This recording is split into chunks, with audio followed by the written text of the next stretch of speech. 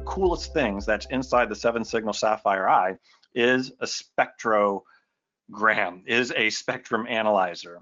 Okay, so a lot of people, they don't realize, how powerful it is. They look at the charts that are generated and they say, gosh, I just don't understand what I'm looking at. I don't get it. And so we're going to demystify that today for you, so that when you look at a spectrogram, at a chart like this, at these waterfall charts, you are going to feel more comfortable, and that is the key. Okay. The other thing that's really exciting is that we are storing with our system 2 weeks of spectrum data in the cloud, which is pretty remarkable. As you know, trying to catch something that's going on in the air, it's like trying to catch a ghost. And so with that said, being able to see what's going on over time is really exciting. So here's our definition of the spectrum analyzer for you guys right here. We're talking about measuring the magnitude of an input signal, the magnitude. Now remember, we're talking about radio here, radio wave. So think of it as how loud the signal is. Is the signal soft? Is it quiet? Or is it loud? That's the magnitude. And we already talked about the frequency, okay? And obviously over time is how we're going to be measuring it. And what's really useful about the spectrum analyzer is that it's going to help us determine, okay, based upon the signature, based upon what we see, is this Wi-Fi or is this not Wi-Fi?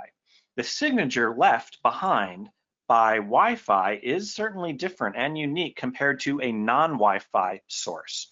And when it comes to these sources of interference, guys, there's really only 2 things that you can do. You use the spectrum analyzer to identify it, okay? And even if you don't know exactly what it is, there's only 2 things that you can do. You can either eliminate it, and if you can't eliminate it, then you use the system to identify where it's coming from so you can avoid it. All right, so let's jump in right now. All right, so the first thing that we're going to do is we're going to talk about the parts of the graph. Here we go. So when we're looking at the spectrum analyzer, on the y-axis, as you can see, we have time. And this, you can see we're looking at a few days of data here from May 27th all the way down to the 3rd of June. On the x-axis, this is the frequency. Okay, we know them as the channels, channel 36, 40, 44. You can see the frequencies down there as well. And then the third dimension on our graph is the magnitude, is how loud, and we measure that in, as you know, the dBm. And this is the sweet spot right here. So we all talk about, well, what is a good signal strength? It's got to be right around this -65 area that I'm pointing to on the graph. And just pay close attention to the color. Okay, it's kind of this really nice aquamarine turquoise. Jim, would you say that's more of a turquoise? Yeah, maybe a cyan, if you will. Yeah, very interesting. Thank you for that. Okay, so and then obviously as the signal gets stronger, you're going to see, it kind of bleed into the yellow, orange, and red. So keep that in mind as we look through. And then, of course, here comes our chart. Water falling down. Okay, so water falling down from the beginning of the week to the end of the week. And as you can see here, okay, it's all divided up into our little 20 megahertz wide channels. And this is what we're going to dive into today. Now, when you look at this, again, it might be a little odd, and it's your first time kind of taking a look at this stuff, and you say, what is this big dark spot in the middle? Well, I'll tell you what, we're not allowed to use that big dark spot, all right? Those frequencies are not available to us, so our spectrum analyzer does not measure what's going on in that big black hole. So, Jim, we're sharing the band here with some others, and so therefore we shouldn't see anything in there, and obviously our spectrum analyzer is not measuring anything in there, right?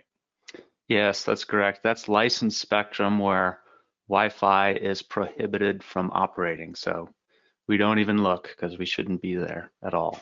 That's right, it's secret. All right, let's continue.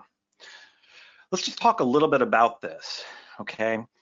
Just like how you tune in to your favorite radio station and you're listening to your classic rock FM, you're enjoying yourself, and then somebody else comes along with their radio, and then somebody comes along with their radio, and then before you know it, it's a big, jumbled, noisy mess, and you can't hear your favorite song anymore. And that's kind of frustrating. And you know what? This is what Wi-Fi kind of looks like sometimes. All of the, I mean, we can't hear them. I mean, not even bats can hear it. These are really super ultra high frequencies, but they're there, they're out there, and they are all meshed and colliding with one another, and it makes it really difficult for a transmitter to receive and for a receiver to get the transmission, and it can be very, very problematic. Okay, now sometimes the temptation is, okay, well, let's just shout over everybody. Let's increase the signal in order to overcome the noise. And that's where that SNR comes in so much.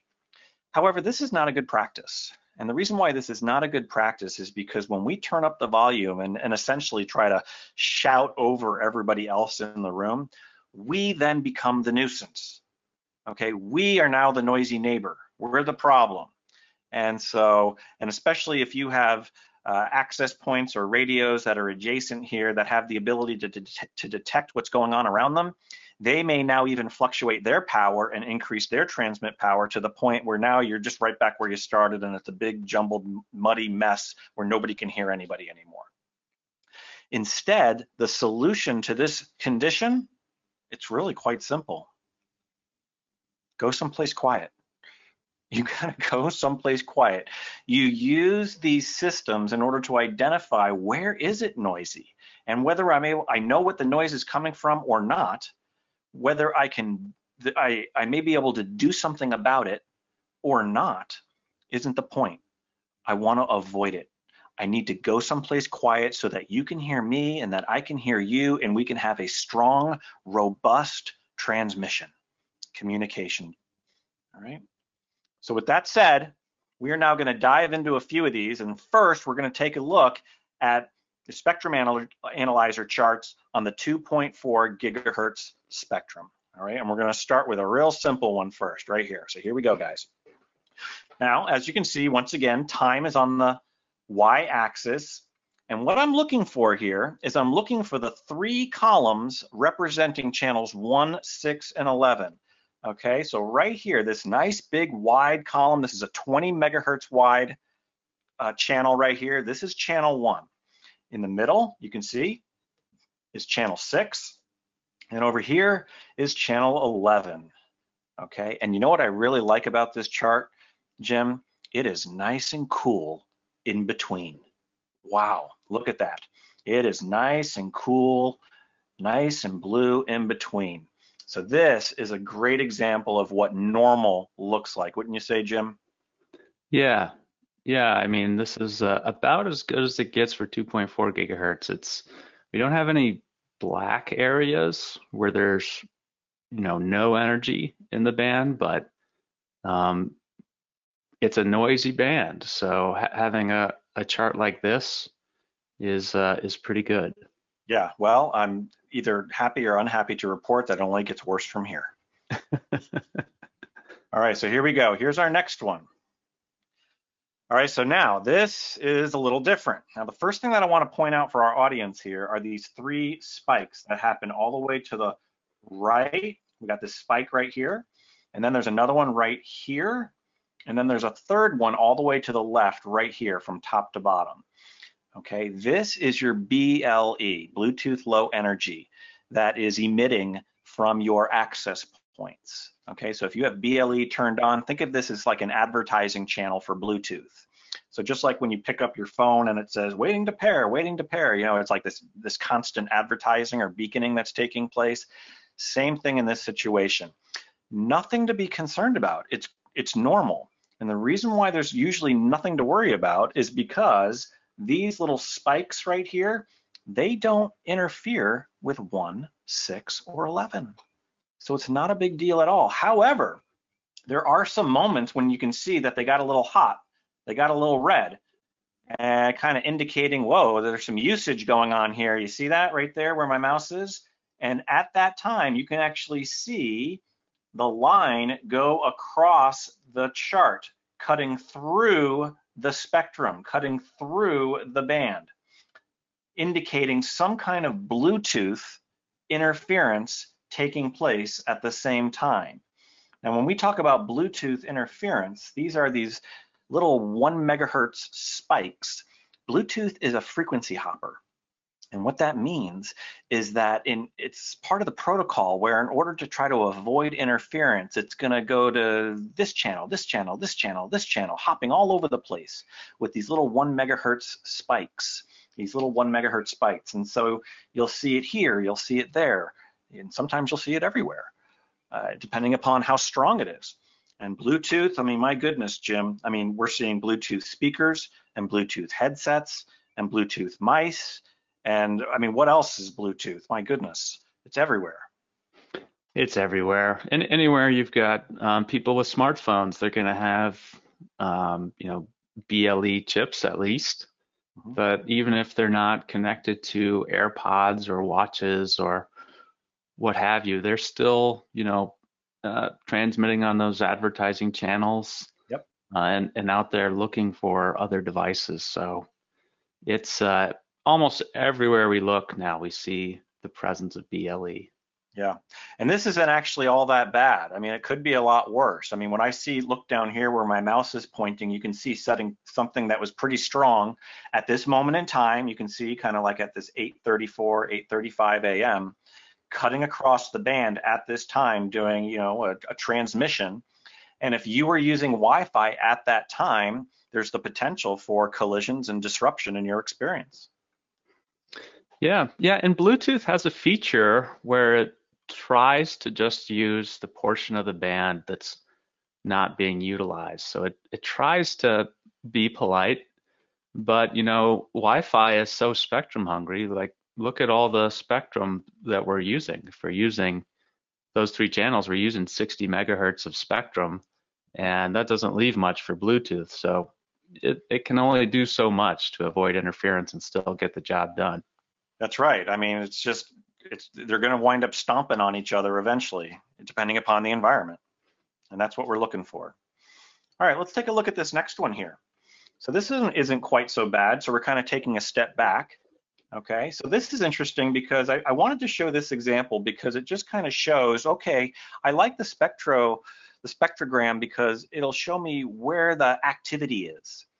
Okay, so here you can see a lot of activity on channel 6, very little activity on channel 11, and it looks like over here that you can see in the beginning of the day there was really little activity on channel 1, then all of a sudden we saw channel 1 pick up, and that's what this signature would look like. Okay. The other thing that I notice here that's really interesting is that you can see on channel 6 the transmission is not using the full 20 megahertz width. You see that? Whereas on the one before, it was kind of like from coast to coast. Here, you can see the signature is less than the full 20 megahertz wide spectrum. Now, Jim, I believe this is a good signifier of using lower, slower data rates, is it not? That's exactly right. So when we're using 802.11b, we're using BPSK modulation, which actually has a different spectral mask. It looks a little bit different and only uses 20 megahertz versus or rather, it actually spreads out to 22 megahertz where OFDM uses 20, but it's kind of a gradual slope, and it looks a little bit narrower at the top. So I thought the same thing about this, Eric. It probably indicates an old access point that's only 802.11b capable. Interesting, thank you. All right, let's move on. Okay, now we're starting to get into some nasty stuff, aren't we? Oh yeah, pretty ugly. So here's the nasty stuff. So once again, on 2.4, when you see these streaks going all the way from left to right across your screen, this wide band interference is going to be very disruptive to anybody who is on channel 1, 6, or 11 using Wi-Fi. And you can just see how strong it is by how red it is right here. So again, looking at time over on the y-axis at this time, to be able to see, wow, there was just a huge spike in this Bluetooth interference at this time. It's not uncommon. It's what we expect to see. which is why we work so hard with our customers on band steering and on making sure that if it's possible to turn off 2.4 radios in certain areas, that we go ahead and do that, because we just run into these types of problems all the time.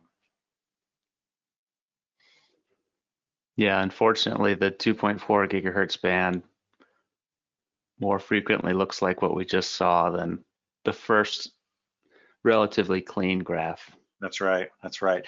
Now, hey, Jim, what do you make of this one? This is really interesting. You've got this, you know, kind of like this top to bottom narrow band interference taking place. What do you think on that?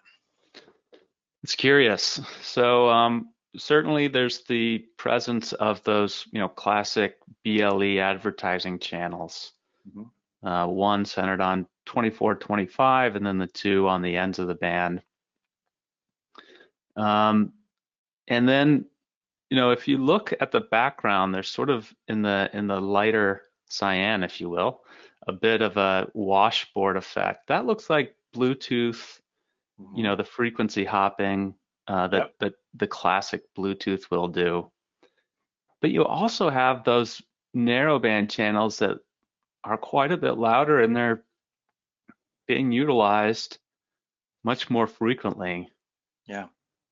So I'm not exactly sure what that is. There's certainly Bluetooth going on. Mhm. And we talked about how Bluetooth when it frequency hops, it does try to avoid um, uh, the channels that are already in use, but I'm not sure if there isn't some other kind of unknown protocol operating here. Yeah, that's right. And again, I'll say this, whether we know what it is or not, doesn't matter. Okay, this is going to be disruptive to the Wi-Fi experience, and we need to avoid this. If we can't go to an area, and maybe we can identify what it is, it's like, it's coming from this over here, this security camera, for instance. We're not going to move the security camera. All right, it's there, it's in its place. And so what we do is we use the spectrum analyzer to identify where these things are coming from, and whether we know what they are or not, it's going to inform our decision as to whether or not we can actually use the spectrum in that area or not. Okay, and make some decisions accordingly. So this is pretty ugly. You can see that there's some semblance of channel 6 back here, but nothing going on channel 1, channel 11. I do not see the nice 3 columns that I would expect to see. All right, Jimmy, you ready for this next one? Yes, sir. Oh, this one's my favorite. Yes. Now, I think, do you have some personal experience with this one? No, I hadn't seen it until you developed these slides. Oh, okay. Um, Well, from what I understand, this is an example at a hospital where we had all sorts of hearing aids that were in these chargers. Okay, so it's like a tray, and in the tray, all of these wireless hearing aids are now in the tray, and they're all charging in this base station all at the same time. And while they're doing that, they're all just kind of beaconing their Bluetooth over and over and over again, really hot to trot, really loud. And it's just constant. I mean, when you see this thing from top to bottom like this, I mean, it is just constant. It's not like it's transmission, it's transmitting data and then it's stopping for a while. I mean, this is just like this constant mode of transmitting. And you can see how, it just kind of destroys the spectrum. yeah, yeah, this is a, really tough situation to deal with. One, because of the duty cycle involved. That's how frequently the interferer is transmitting. Wow. And this thing looks like, 100% duty cycle. It's just always transmitting. And that means that a wireless protocol like Wi-Fi, which is very polite and won't use a channel that's being occupied, Yep. will just never get the access to the channel and never transmit. Every time a Wi-Fi client or AP checks channel 1 in this case, they'll say, "Oh, it's busy. I can't send any frames." And Can't get a word in edgewise, right? can't. But it also, helps with the identification because you can see, we're looking at, 2 or 3 days of spectrum data here, and this thing's just on all the time. It Mhm. doesn't follow like business hours or some kind of business, you know, process that you could sort of correlate with oh, this operation was happening at this time of day, so I know where to look at. This is, a system that's just operating all the time. So, it's some kind of automated full-time system, and that can, help, with determining cause. Yeah. exactly. Yeah. And I want to invite our audience. I mean, if our audience is looking at these things and they have their own guesses and they have their own suggestions as to what's going on here, by all means, please put it in the chat. We'd love to hear from you. It's a lot of fun to look at these things together and make determinations. And again, we're just using all of our experience here at 7th Signal in order to help out. And even if we don't know exactly what it is, again, doesn't necessarily matter, because it's just going to make what we're trying to do from a Wi-Fi perspective unusable. Therefore, we need to act differently and act accordingly. All right, let's move on to our next one on 2.4.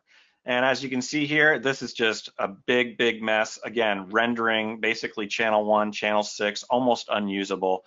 And this is just another great example of just a spectrum chart that looks just awful. Again, you've got to go back to your 3 columns, and that's your guide. That's your baseline, your 3 columns, 1, 6, and 11. And if you don't see anything that even comes close to resembling that, you're in big trouble. Yeah, if your primary application in 2.4 gigahertz is Bluetooth, then you're looking pretty good. But if it's Wi-Fi, you've got some challenges. That's right. Comment from Ken. He says that one looks like a 1970s wallpaper. I love it. Yep. Here's another example of these low data rates that we were talking about before. Very active on channel 1, channel 6, channel 11. It gets even thinner here. So you can see some transmissions that are wide, but a lot of them are thin. Moving on. Okay, here we go. We're coming down the home stretch of our 2.4 here, but oh my gosh, this is just horrible. Yeah, this is pretty nasty. This is likely our Bluetooth interference. As you can see, our BLE advertising channels are lit up pretty hot. And again, if you're on channel 1, 6, or 11 in this case, pretty good chance that your experience on Wi-Fi is going to be terrible. Okay. All right, and then finally, this is interesting because you can see where channel 6 and channel 11 are, being used lightly, but that there's this interference that kind of comes on in the middle of the day. Okay, and then as you can see by the time frame on the y-axis, that it kind of goes away in the middle of the night. You see that, Jim? So yeah, that's a really important clue. Yeah, it's a really important clue. So use all 3 axes in order to figure out what in fact is going on. The color is going to denote just the magnitude, obviously the time, the middle of the night, and then you can see the channels on the x-axis. All right, so now let's switch over to 5 gigahertz and take a look at those examples. So Jim, this looks pretty normal to me. How about you? Looks great. Lots of black. We don't see anything. We don't see high utilization of any channel, and we just kind of see the faint impression from the OFDM signals that Wi-Fi makes in the 5 gigahertz band. So this just shows a ton of available capacity. It really does. I mean, nothing is really what I call hot to trot, really overutilized, if you will. Looks really great. So, I mean, starting here on the x-axis, channel 36, channel 40, channel 44, so on and so forth. This is a 20 megahertz wide channel plan. You can see it very clearly from all the way from left to right. Now this one, to your point, I really like because it does show, okay, what are the channels that are being heavily utilized? Like this guy right here, what is that, channel 100, I think? Yep, that's 100. Okay, really, again, a 20 megahertz wide channel plan. Okay, you can see that there. Okay, I don't see anything that would indicate, necessarily a 40 megahertz wide channel plan, although we'll see some examples of that in a moment.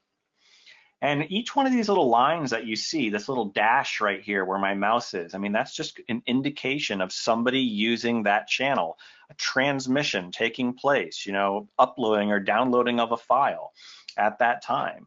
Okay, and so, again, It's, you start at the beginning of the day and to the end of the day, the beginning of the week to the end of the week, we're waterfalling down. And what's left behind is like the spectral trail. It's kind of like a Wi-Fi slug leaving its spectral trail behind, and we can see the activity that took place. Hopefully All right, your now, Wi-Fi is faster than a slug. yeah, hopefully, yeah. Now, Jim, this one is very interesting. What does this indicate to you here when you see something like this? Well, yeah. So what I see is the presence of a AP operating in 80 megahertz wide mode, and its primary channel looks to be 108. Okay, so here, 100, 104, 108. The primary channel is always going to be lit up a little bit more bright. That primary channel is the one that's being used for all of that management traffic, right, Jim? Yeah, that's where all the beacon frames and authentication and association and acknowledgement, all those management frames are only transmitted on that primary 20 megahertz channel. So it always has a lot more utilization than the secondary channels. There you go. And so, yeah, so this is what, if somebody was connected at a high data rate and they were using, they're using the full width of that 80 megahertz wide channel, it's going to light up just like this right here. Okay. When the full width of the 80 megahertz wide channel is not being used, the client is at a lower data rate, then that's when you're going to see what's going on below it here. Just instances where it wasn't completely necessary, right, Jim? Yep, or maybe it's a client that doesn't support that channel width, or just authenticating, associating, and not really doing much. There you go. Yeah. Now this one is really interesting. So when I look at this, I find this to be very interesting. Again, we're looking at a few days of data here, but look at this. Jim, it's almost as if this channel was in use and then it kind of stops and it picks up over here like there was a channel change.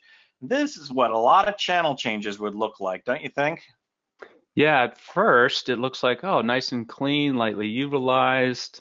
We don't see any channels that are just, getting stomped on. Nice 20 megahertz channel plan. But then you're right, you look closer and you see the trails kind of ending and picking up on other channels. So that indicates a lot of APs changing channels quite frequently, which can be somewhat disruptive. That's right. I mean, every time, an AP changes its channel, in the middle of the day, and if there are clients connected to it, they're going to temporarily get disconnected. So our recommendation is typically if you're going to do channel changes, do it in the middle of the night, once a day. You don't want to be doing these things every 15 minutes. Check your default settings in your controller. Okay, look at this one, Jim. This is really interesting. Okay, now I find this very interesting because if you look all the way to the left, okay, you'll see this activity taking place at this time. It stops because we're not measuring in the middle here in this part of the band, but then it picks up again on the other side. It's as if there is something blasting completely across the 5 gigahertz spectrum, all the way from the left, all the way to the right. Have you ever seen anything like that before? Not that covers all of Uni 1 and Uni 2 and some of Uni 3. That's uncommon. Yeah, this is really uncommon. It actually is very concerning. It's rare. It's concerning, like somebody is like some kind of a jammer even that would just be blasting the entire spectrum during this time. And it's very concerning. You can see Wi-Fi energy over here on these Uni 3 channels. But it's interesting because, Jim, what I'm wondering is maybe the reason why it's so hot over here is because there's co-channel interference. Everybody's trying to avoid what's happening over here and the other channels, and everybody's kind of moving on over to a channel that maybe they think they can operate on. Yeah, unfortunately, that's one of the consequences you'll sometimes see with auto channel planning. If you have sources of interference across the band, every AP may end up on the same channel that looks like it's clean. And so you got to kind of figure that out and try to find more spectrum to use, try to take care of some of these sources of interference. Yep, absolutely. All right, the next one. So check this out. This looks like somebody set up a 160 megahertz wide channel, wouldn't you say? I think so, with a primary channel of, is that 48, I believe. Yeah. Yeah, in the middle here, right? This guy. Yeah. This is actually a great way to illustrate the inefficiency of using a wide channel like that. You Yeah, can see that there's all that traffic on channel 48 that we talked about, the management and control traffic. And it's only when a client that's capable of using 160 megahertz channel width has data to transmit, is actually transmitting data frames, that that whole channel width gets utilized. yeah, yeah. So And by the looks of it, it looks like it's happening just a couple times a day. yeah, really it does. In the meantime, that would be causing, co-channel interference with other APs operating on those same channels. Yep, absolutely. All right, we're coming down the home stretch here. Just a couple more that we want to look at together. This is very interesting. You see how the Uni 3 channels are completely trashed. I mean, this is not a good look at all, everybody. This is bad news. Now, I know, again, from experience, this is an example of some audio-visual equipment. Sometimes these AV systems, they kind of set up their own little 5 gigahertz network in order to communicate with the microphones and the speakers and the receivers and all of that. And unfortunately, it completely trashes the channels that it decides to use to the point where you can't use them for Wi-Fi anymore. So this is bad news.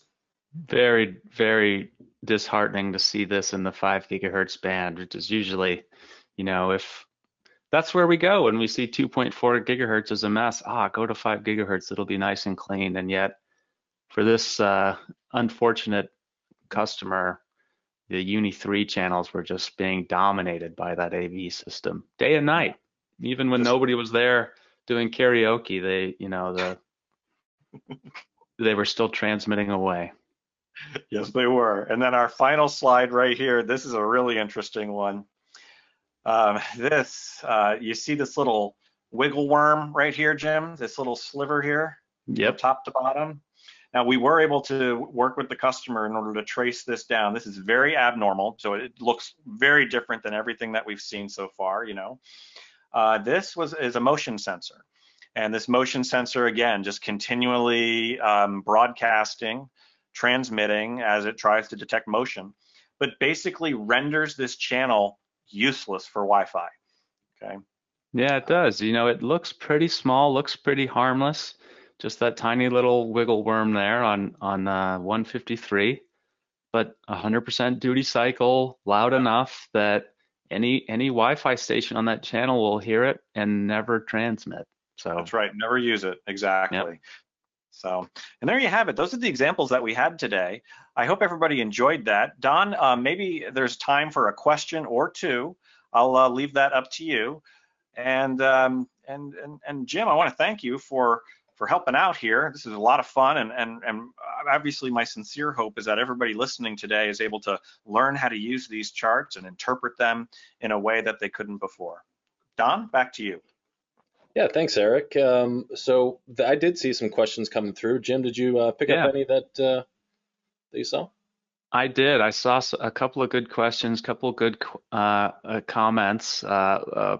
Question here from Tim. He says about the, I believe those were hearing aids. He says if the hearing aids were a real problem, would a Faraday cage around the charger station help?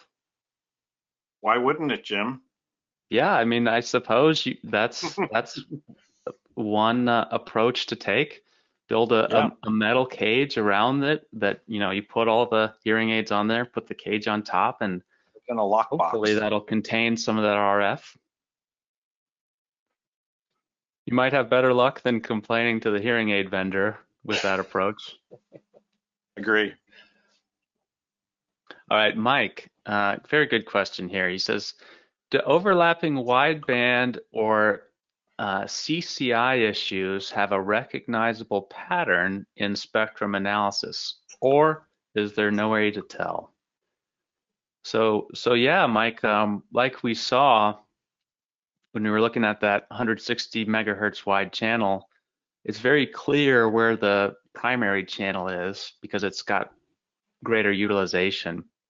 So you can see when you have overlapping wide channels because you'll see two primary channels in use in the same, perhaps 80 megahertz or 40 megahertz or 160 megahertz. Hopefully you don't see that. And then you know that you've got that primary, secondary OBSS condition, which is really, really bad for contention. So spectrum analysis is a good way to discover some of those things.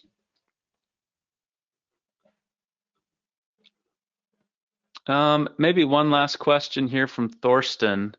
He says, what's worse, co-channel interference or adjacent channel interference? Both are bad.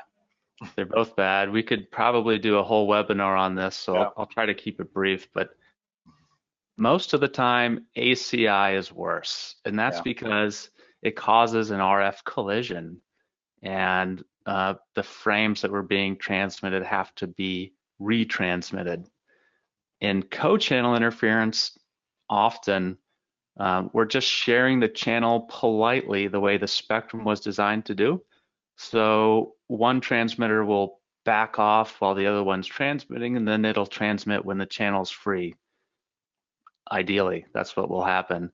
And so we can still, let contention work normally. We just have too many users on the channel than are necessary. So yeah, totally agree with you on that one, Jim. I mean, if you're on the same channel, you can hear each other. If you're on different channels, it's like you can't hear each other, so you're just colliding over and over.